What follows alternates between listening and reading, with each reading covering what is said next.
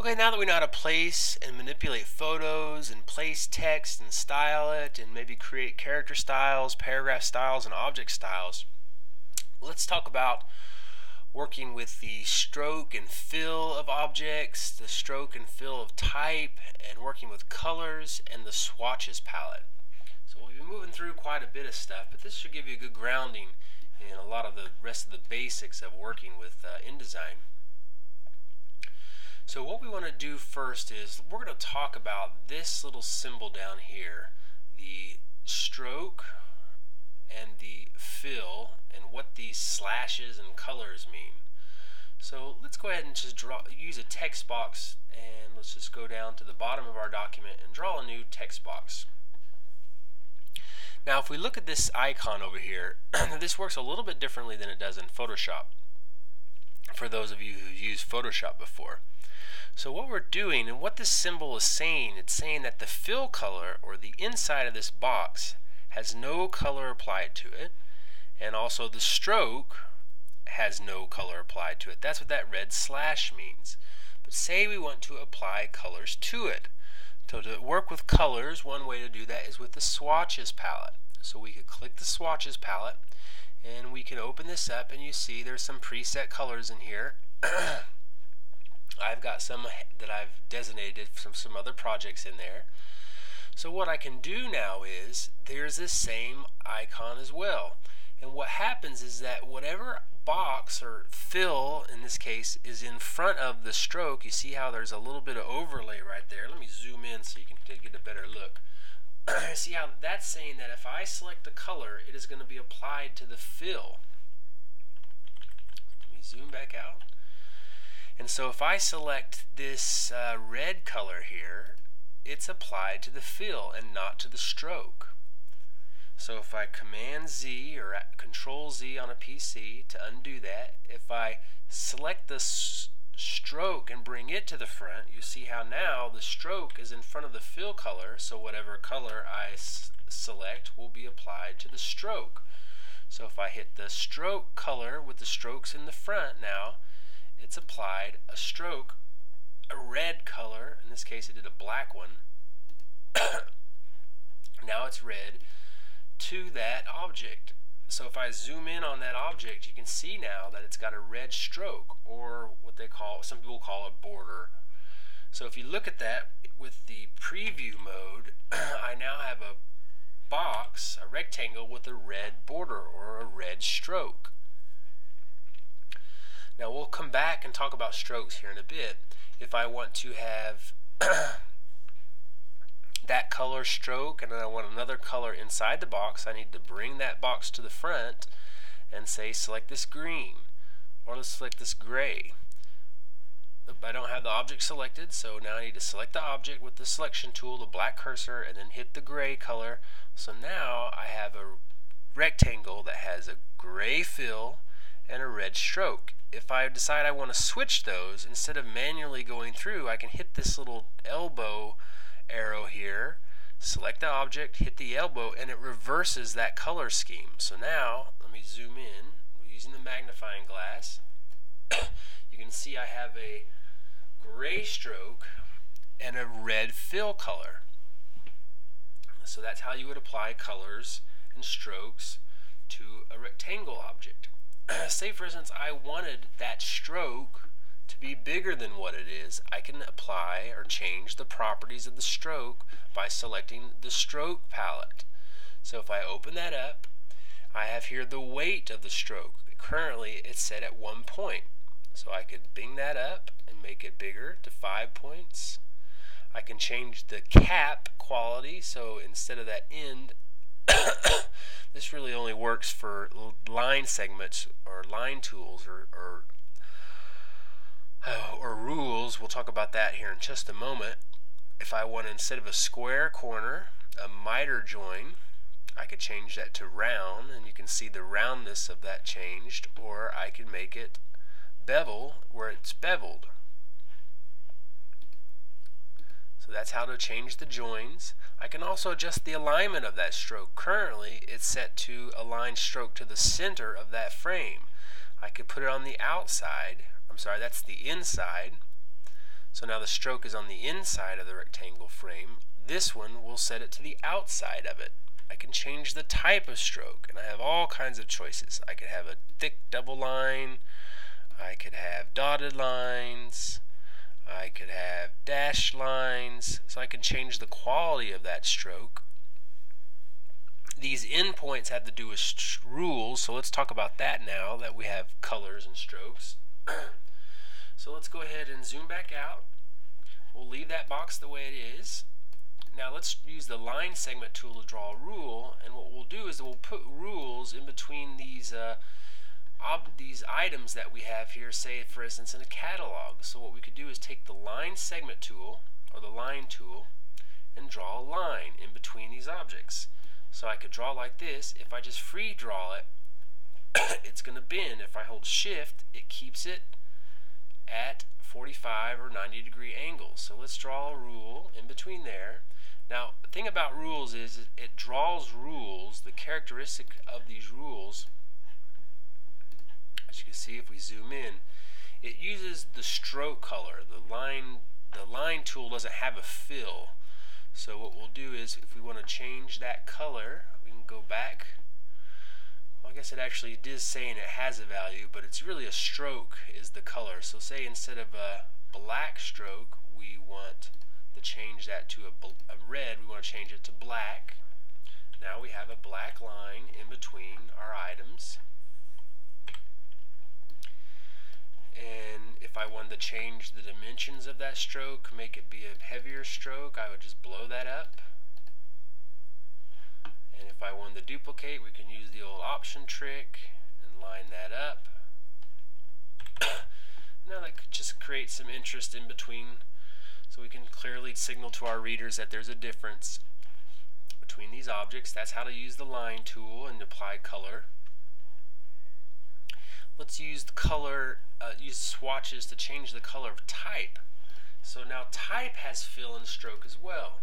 So for instance, I want to change the color of the stroke, and now when you have type selected, you'll see that this icon now has a T and a T. So let's go ahead and look at the swatches palette to take a closer look. Let me zoom in so I can show you.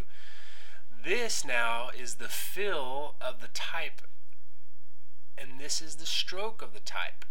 So right now, the fill of that type is black. Let me get out of this accessibility mode. If I wanted to change the color of that to say red, I could just select red, and you see now the fill of that type is now red. So I could do the same. I could have that be green, and say that one be blue. If I wanted to add a stroke to that, I would just simply click on the stroke of the type and bring it to the front, and then select a color. Now I have an outline or a stroke of the type. Now this is kind of a kooky technique. It doesn't always look very good, but you can see that we apply strokes and fills to type as well. We can also manipulate, using the stroke, the qualities of that. So I can make it smaller. Instead of 1 point, I can make it 0.5. And you see it has a smaller stroke. I can change the alignment. So instead of on the outside, I can make it aligned to the center. I can change the characteristics of the miter as well. So I can make it rounded or beveled, depending on what I want. Oh, while I've got the stroke open, let's go back to our line segments that we drew, and let's talk about the start and finish. So here I can change the start to say be a square, and then I can make the end be an arrowhead. Oop, I gotta have it selected first.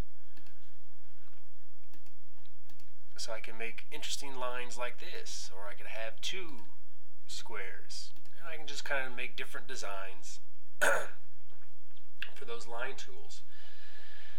Now what we want to do is, say for instance we want to create our own colors. Now this is a little bit beyond the scope of this tutorial, but I'm going to just introduce you to the color palette. So what we can do is, with the color palette, is that we can create our own colors. And to do this, what we want to do is we can go into and select CMYK, or we could select RGB. And you need to ask your instructor about the difference between CMYK and RGB. Just quickly, CMYK is for print environments and RGB is for internet or TV environments. So what we can do is we can create our own color. So say I can just grab a color out of there, or I could actually use the slider bars and create my own color, or I could find out what the CMYK values or RGB values for a particular color that I want to use and make those colors match. Another thing about color is that I can actually adopt, using the eyedropper tool, a color from an image. Now there will be quite an issue here because this is an RGB color mode, so InDesign may spit out a little note to me.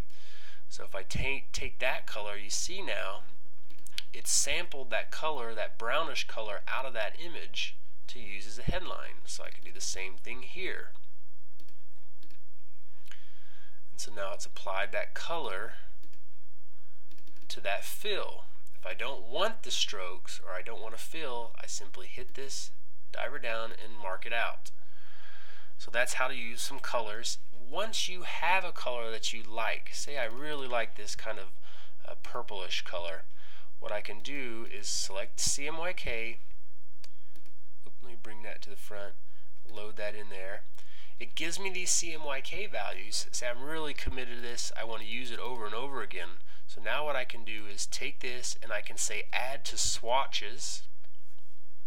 So now in the swatch palette, it's created that purple color for me. So if I wanted to add that purple quickly to everywhere else, instead of having to manually slide all that around, I can just select the headline that I want and change that color. To edit the value of that, I could just double click that value and get in here and manipulate that as I want to, and I can even give it a name. Instead of naming with color value, I can deselect that X and call it my purple.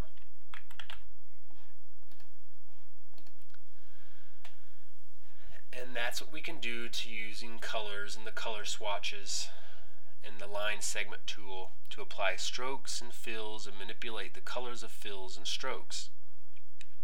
Another thing I want to kind of wrap this up with is that once I kind of get this organized the way I want, I can group these objects by holding Shift and selecting all three of those, and then go to Object Group, and then it puts all three of those objects in one piece, so I can kind of move them around as I need them collectively. Instead of having to move three individual pieces around at a time, I can move one big styled or grouped, organized layout cluster of things at one easy fell swoop. So that's how to do that. Let me do another thing real quick. I'm going to delete this and we'll just work with that one grouped object. I'll show you some more quick little techniques. Again, we have already talked about the option technique. Say I have all these scattered around and I want to all align them exactly to the right. Instead of trying to line them up, what I can do is take these tools here, and you'll see it says align top edges, align vertical edges, is I can go ahead and put align right edges, and it automatically aligns all those right edges for me. So that's using the align tools to quickly align an object. I can do the exact same thing for the left. I could center them all, but you can play around with those tools as you need them. Another thing that you want to keep in mind is arranging objects order. So for instance, I created this object first and then made these duplications after them. So what actually happens is that this object, the second object, is on top of this first one. So if I was trying to reach through there and grab that object, I wouldn't be able to do that. If I wanted to move this object behind this one, in fact, let me draw some colored boxes to demonstrate this better. So I draw a box, and that one's going to be blue. Let me change the fill. And now let's draw another box and have it be red. Let's change to the fill. So since I drew that red rectangle second, it's on top of the blue one. If I wanted to change the order of which those stack on top of each other, I can just go to Object, Arrange, and Send Backward makes it move one level down. And then if I wanted to do this one, Object, Arrange, Send to Back takes it all the way to the back. And what that means, if I draw another box, Send Back versus Send Backward, is the Send Back works at one level at a time, while the Send to the Back just drops it all the way to the bottom of the stack. So for instance, if I want to bring this blue box all the way to the front, I could either go Arrange, bring to front one level, bring to front, which brings it all the way to the front. Let me Command Z that. Or I could go Object, Arrange, bring forward, which moves it one level at a time. So same thing again, Object, Arrange, bring to front, brings it all the way to the front. And bring forward or bring back moves it one level at a time. So that's working with color, strokes and fills, with type and for objects, the line segment tool, applying stroke characteristics, and using the arrange. In the next tutorial, we are going to talk about saving your documents and file management, and we'll also talk about your links palette, so when you're working with images.